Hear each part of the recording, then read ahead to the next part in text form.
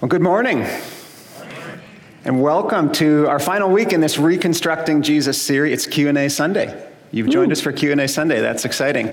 My name's Matt. If I've met you before, it's good to see you either here or in one of our communities across Ontario or online. And I serve as our interim senior director, and I'm going to be moderating our panel discussion today. We've got our teaching team here, Jimmy and Carmen and Quincy, some familiar faces. And it's interesting, isn't it? This isn't just a series that's coming out of nowhere. There's context to this idea of reconstructing. Some have called the era that we're in the Great Deconstruction. Whether it's decades old or maybe even not that long, the point is there's something happening in our cultural moment, both in the kingdom, in the church, and outside of that, where we're questioning things. We're scrutinizing things. We're shining lights on things. Maybe God's doing the same thing. That can create an impulse in us of fear and negativity, but the truth is, if we look throughout the history of Christianity, good things happen when God shakes things up. Good things happen through the process of questioning if we keep Jesus at the center. Transformation, reformation happens in our movement, in the history of our movement, when we do that and we keep Jesus at the center of those questions. So we don't leave the pieces on the floor, we reconstruct them around something. And we believe we reconstruct them around and about and through and in and of Jesus. So that's the context for what this has been about. And asking questions is a valuable part of our tradition. It's a valuable part of who we are as a church, and it grows us through the process of refinement as we get to know more and become more like Jesus together. So let's dive right in without further ado. So we've got a few questions that we've taken from you, and we've summarized some of them. We've picked out some themes that we're going to address today. We're going to get through as many as we can, and you can always shoot more questions to ask@themeetinghouse.com if you want to follow up with us. So let's dive in. I think we've got a question to start about the temple. Carmen, we'll start with where we kind of ended last week, talking a little bit about the temple. Take us back there. Talk more about why Jesus is apparently being angry in the temple. What's he pushing against? How does this apply for us today? And then also, this is a great question that comes up often. Doesn't this give permission for righteous anger in some cases? Yeah, totally. So this comes out of last week's teaching, and we didn't actually land here. You can find this account in the Gospels. I asked you to look at Luke 19 in your own time. So if you want to turn kind of near the end of Luke 19, there's this piece, this account of Jesus where he goes into the temple and starts turning tables and getting seemingly angry at what is taking place. And so let's talk a little bit more about the context of what is happening there. This is happening right before the Passover festival. So this was a religious ritual, a tradition for the Jewish people every year. And what this meant was literally everyone was coming to the city. Every Jewish person was coming to the center to celebrate Sukkot, the Jewish festival of Passover. So you have people coming from all over, coming to this temple, which if you recall from last week, we talked about, this was the place that God dwelled. This was the center of the faith of the Jewish people, but it also had become the economic center of power. And so the question there of what was Jesus actually pushing against? Let's keep that in mind, those two facts, that Passover was happening and that this had lost the way in being the sacred space where God's presence was and was becoming the economic center of power. So what we have in the middle of the temple, the place where everyone could access, including the Gentiles, who this was the only layer of the temple that people who weren't Jewish could come and experience the presence of God. Well, what was taking place? It had turned into a market. And it wasn't just a market, it was a market that was taking advantage of this festival that was happening. And that's actually applicable to us now too. You know, when there's like a big event happening downtown and all of a sudden the price of parking goes way up because they know they can gouge you. That's essentially what was happening here, because you have Jewish people coming from all over who need to buy animals for their sacrifices. They couldn't carry them on their travels. These animals had to be kept blemish-free, injury-free. And so what they do is they would sell the animal that they were going to use for sacrifice back in their hometown and use that money to buy one in Jerusalem at the temple. And so what was happening was you have these money changers, these money lenders, this system of economic power taking advantage of people that were coming to participate in their religious tradition that connects them with God.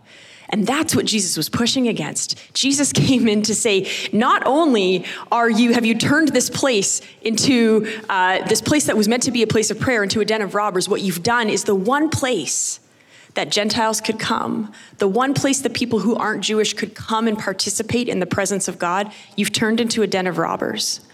And the words that he uses actually come from Isaiah and from Jeremiah that Jesus is quoting. And he said, this place was meant to be a house of prayer for all nations.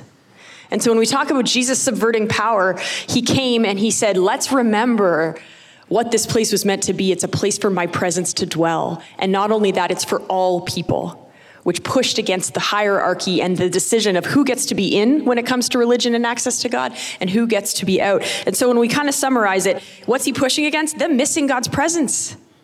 He's pushing against that, reminding them of that. He's pushing against the people in power who have distorted the purpose of the temple. And he's pushing against the fact that they've missed the purpose of the temple. And so for us, this can be true too. And so my question for us is like, have we created a symbol for what the church is meant to be? You know, I think sometimes there's a flat translation of this where we look at this passage and we say, well, the thing we're supposed to learn is we're not supposed to sell sweaters in our church bookshops. And that on some level is true, but it's so much more than just saying that we're not meant to ever earn money. Jesus is saying, where have we created barriers for everyone to have access to God? And where have we missed the point of God's presence and inviting everyone into that? So much more than just a critique on the exchange of coins and money in the temple. Totally. Lots happening there. Talk to us about the righteous anger piece. Yeah, the righteous anger piece. And I love that question of, so does this, like, was he righteously angry? Jesus was angry. Can we be angry? Yeah, I guess so. Like, that is true. Jesus was entirely riled up and compelled by the way they had distorted the purpose of the kingdom. And so the question that often follows, and like a correlation that I often hear is like, is it okay to be angry? Well, the Bible says that anger isn't a sin, but what the Bible also says is in your anger, do not sin. Yeah. And so I appreciate this question, but what I would caution against is the question saying like, does this give us a right to have righteous anger? Yeah, sure. But I think we need to be very careful because sometimes we distort what we would see as righteous. Our own mandate, our own purpose, our own rally cry. Can we be confident that what we're running after is righteous anger? And I think that has been misused over and over and over again, saying, well, this is a righteous anger. I'm entitled to this.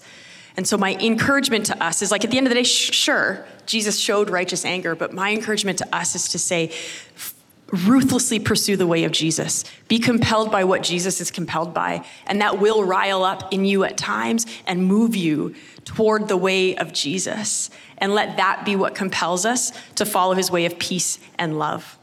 Yeah, so we're becoming more like Jesus.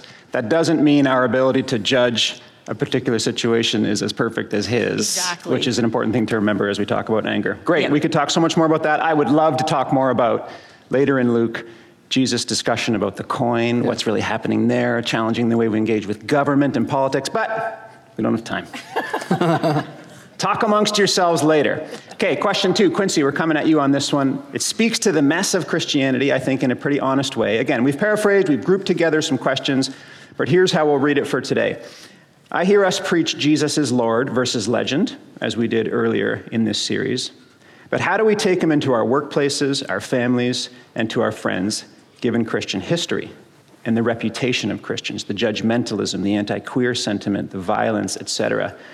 I know salvation is important, but how do we bring people into the rest of this mess?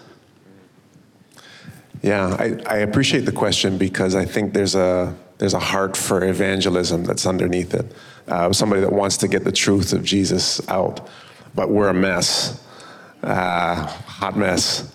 And myself included, times like we look in our world and we look at the history of our church, like the church proper, and say, yeah, there's not a lot of people that look like Jesus, myself included, from time to time. But I think about the opportunity that we have to be something more. So the reputation that I think that Christians can get is we're really good at standing for the things that we disagree with, right? What I'm against. We know we're anti this, we're opposed to that. And if we're not careful, I think when we have these conversations, we can actually become those same people that say, well, I'm not like those Christians, right? And make a whole list of excuses on why we're not like that. But instead, I think there's a passage in 1 Peter 3:15. I say this in my home church all the time because I've thought of it as an apologetics verse. always have an answer when people come to you and ask for the hope that you have. And I've taken that for years and years to be, have the right answer. Know your stuff. Know your theology, know your dates, know your facts. But there's something else going on. I think that somebody would actually come and ask the question in the first place shows that there's something questionable about your life. So actually have an opportunity, it gives you an opportunity to live in a hopeful way, to live in a way that's questionable, that would make people kind of come to you. So I think, if we can be a little bit more questionable in that sense, and not try and defend or try and discredit or to move ourselves away from others, I think we'll be in a better spot. That's so good. I'm reminded, too, there's this tension, isn't there? The call that you're emphasizing that we have to live to be more Christ-like. Yet at the same time, what did Jesus say? He said, who did he come for? He came for the broken. He came for the sick. They need a doctor, right? This is a hospital ward we're in, not a museum of righteousness. And so there's real implications to him saying, I'm getting in the mess. That's where my people are. That's who I'm going to live with. So that's what it's going to be like, even as I call you to live like me and to conform to my character. But that's a journey. The church would be perfect if there were no people involved. Right. Right? Yeah. Amen. Amen. Amen. All right. Jimmy, let's change gears a bit. Let's talk a little bit about history and why that matters. You're a great gift to us in helping us remember that. I'll read from this question. We learn that some of Paul's letters in the New Testament were written quite early, and with some parts circulating less than 10 years after Jesus' death.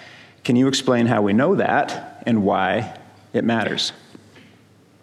It's a big deal. So, Paul's letters, which were circular letters, they're almost like well thought through journal entries that he's passing out to the church to pastor and care for them in this new way of being, this new way of understanding God, this new way of understanding God's love, this new way of understanding God's love, and God's love for humanity and creation. And so Paul is like shepherding this early community, and his letters predate the Gospels. I read one scholar this week that said likely Paul's letters and his history as a Jewish scholar, as a Pharisee from the Pharisaical tradition, legitimized the gospel stories coming out. Here was one of their own that's now essentially defected from ancient Judaism into this new way of being. And so Paul's letters provide the earliest evidence that Christianity, or the way, which is what it was called, the OG version of it,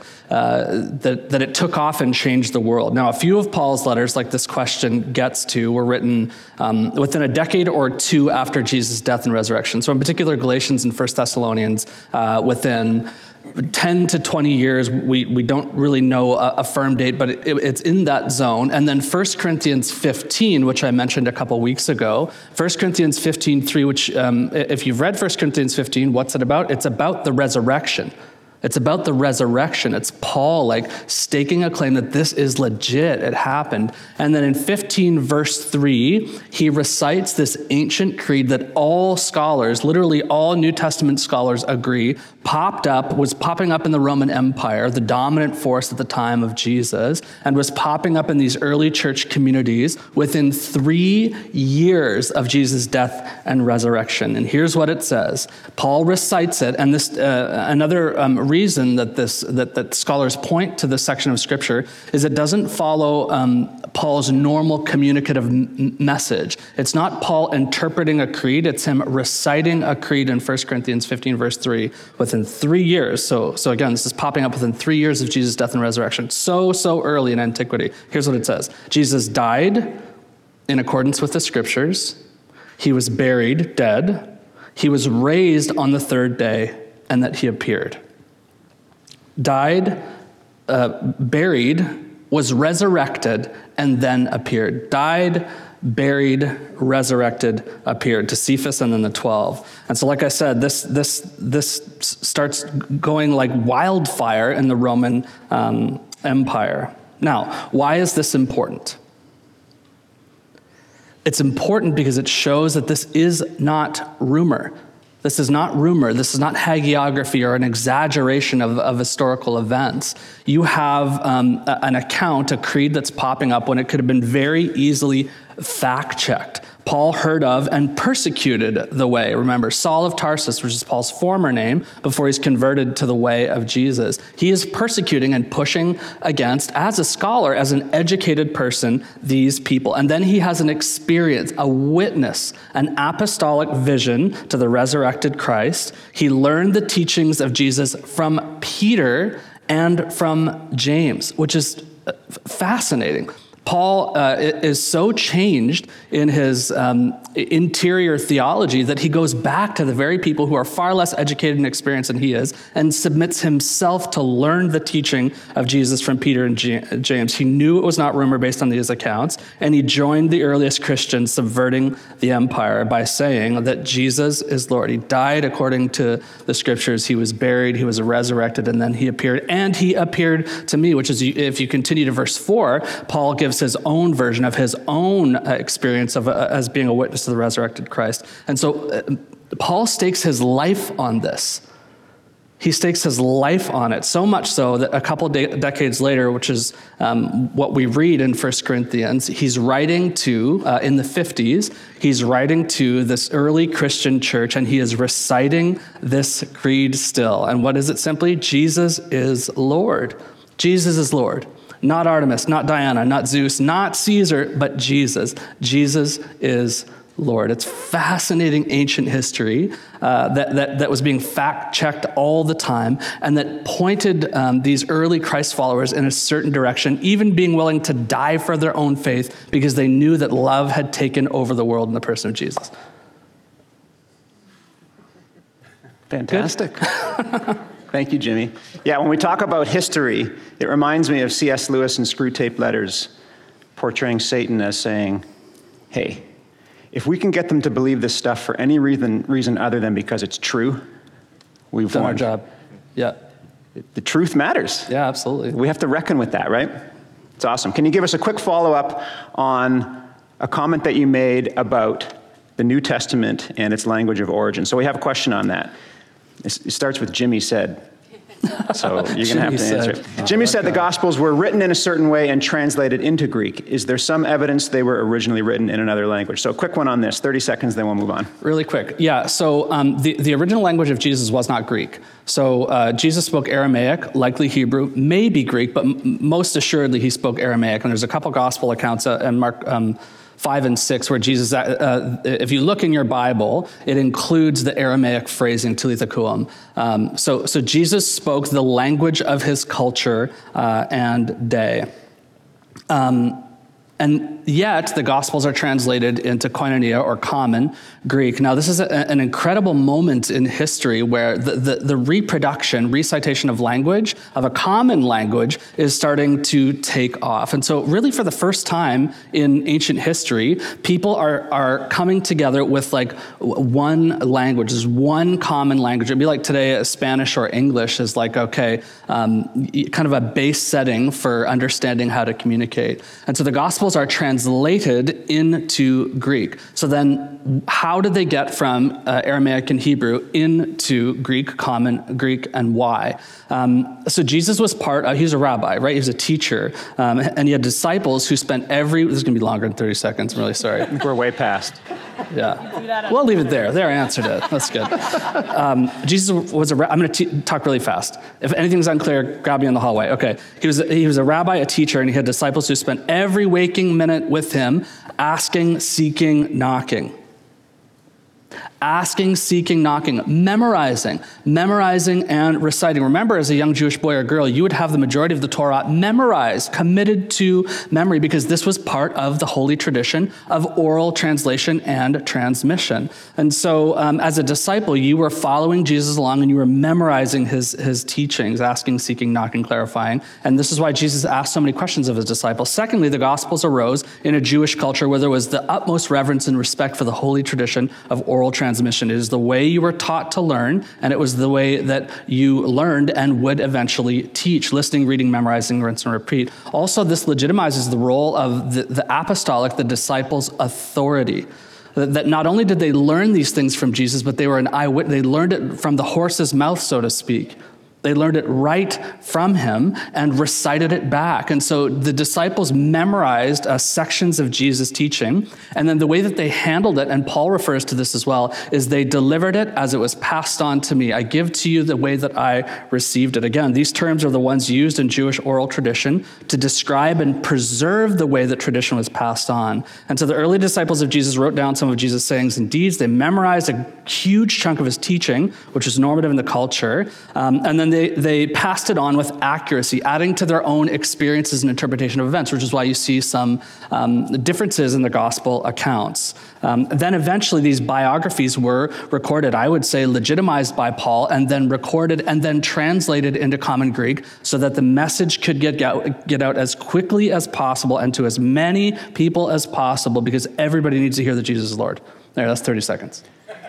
Roughly. Yeah. Roughly. Open to interpretation. So from Paul and the early church to Jesus himself, we've heard a little bit about the historicity of how he was portrayed, the earliest creeds, etc. Quincy, let's talk a little bit about, so what does Jesus actually say about himself? If I'm investigating this guy, I probably want to understand, okay, other people wrote about him, but what did he have to say about himself? So that's, I think, at the heart of this question. Jesus never actually refers to himself, or does he? As the Son of God or as the Messiah. He implies it, he lets other people say it, but he doesn't directly declare it himself, or does he? So why not, or why, and what's the significance of this? Yeah, I like that question. I think it's touching on a little bit of Jesus' coyness, I guess, when he's presented with situations and he says, don't tell anybody, he tries to keep it a secret. But there are times when he's explicit about who he is and why he came. So, Mark chapter 14. Mark 14.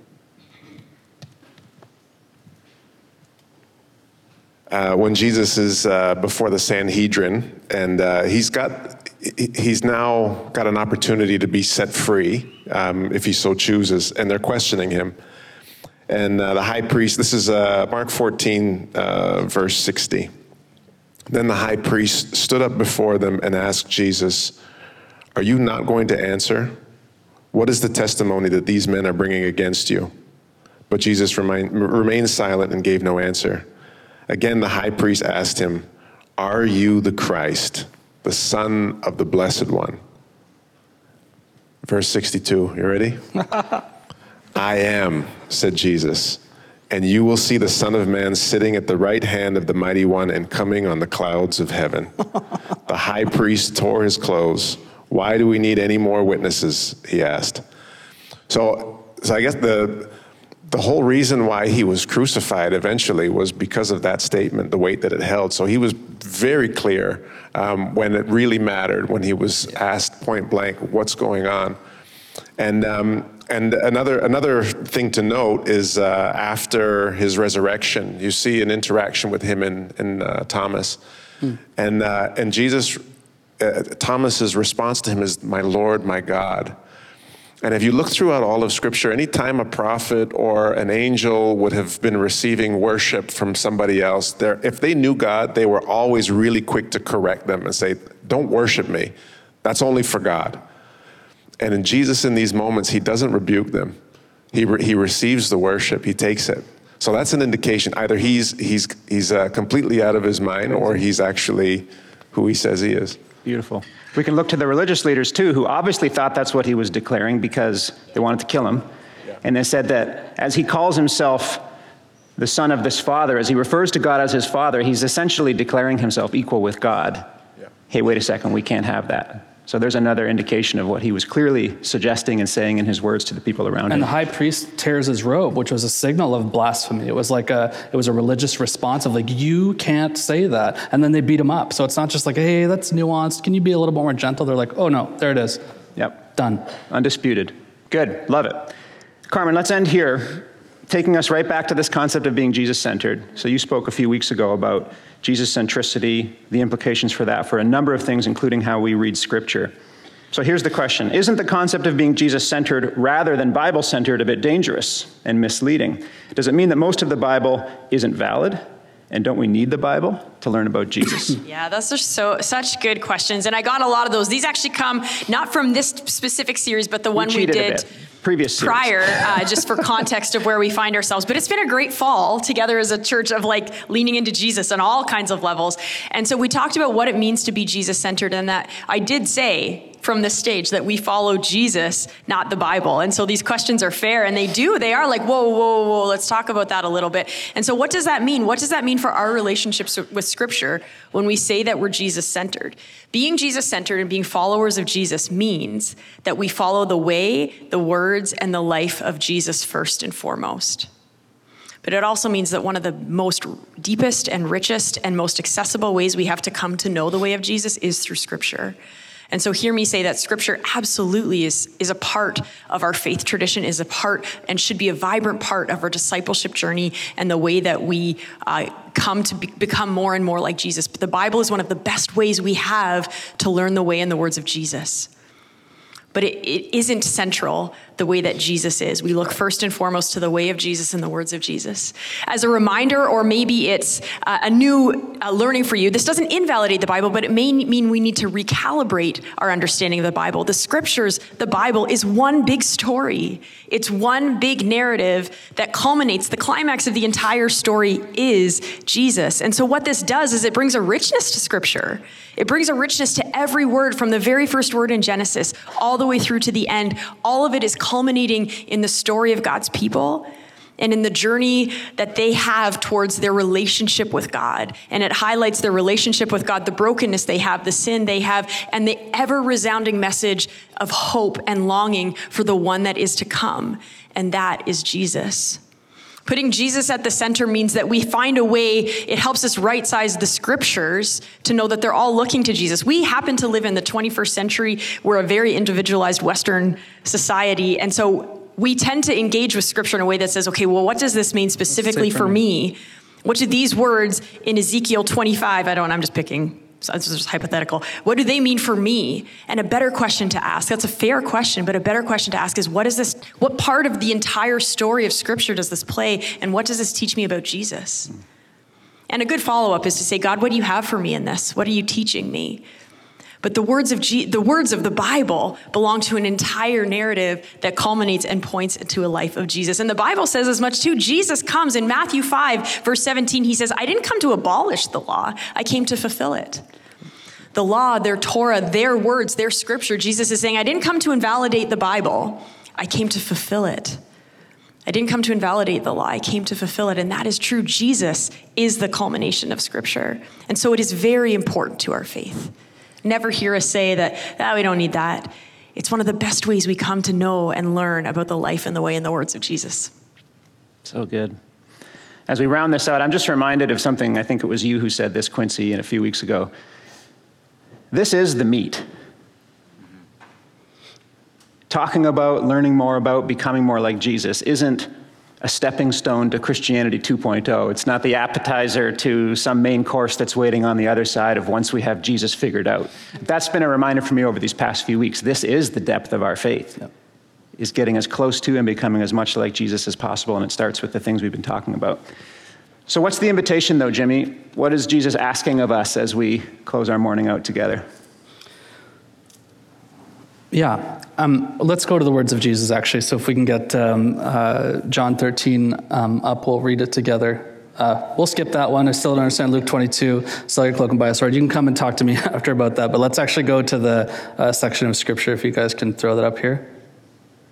Coming.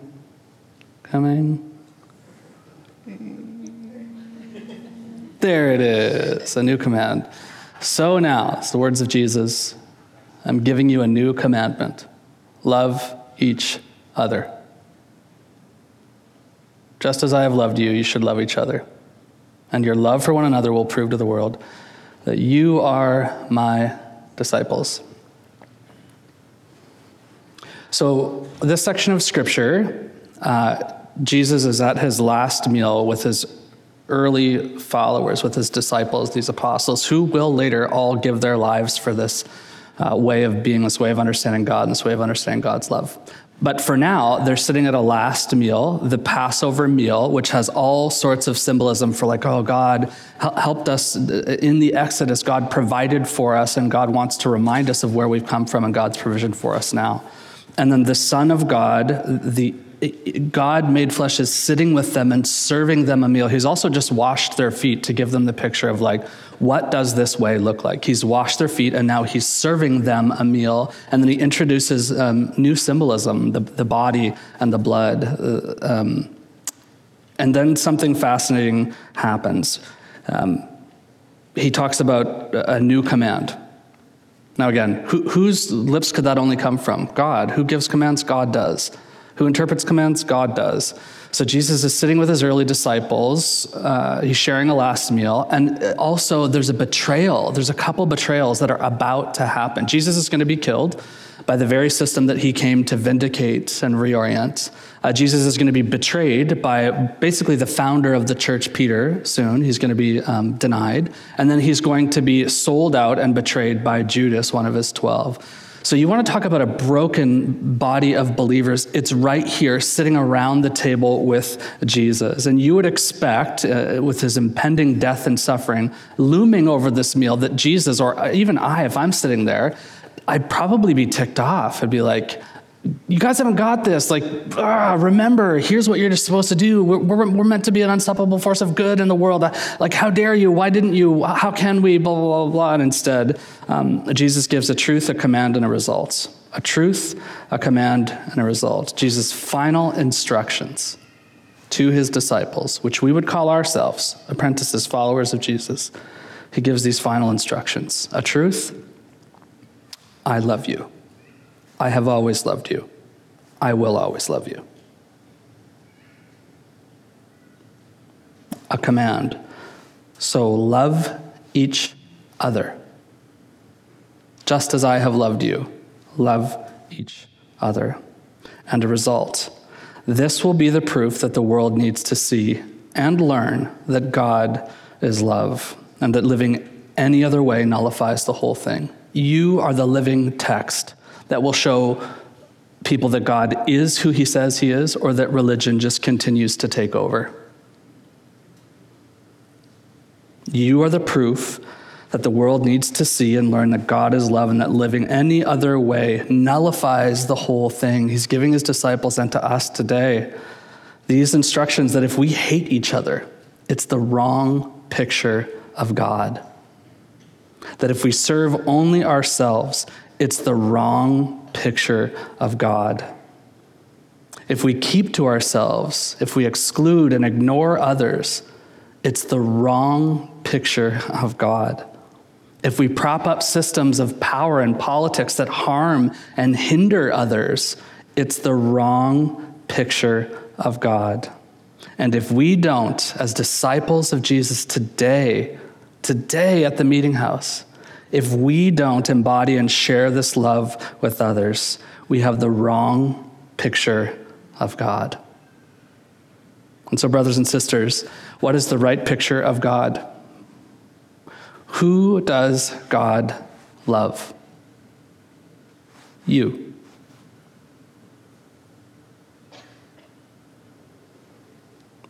Who does God invite into relationship, promise, covenant, intimacy with him? You.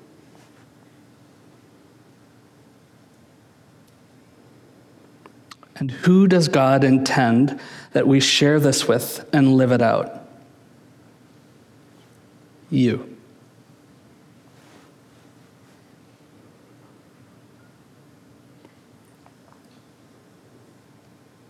Brothers and sisters, wherever we are at, whether investigating faith, maybe that's a question for you right now. And we want to extend an invitation from the mouth of Jesus that God loves you, that God has always loved you, and God will always love you.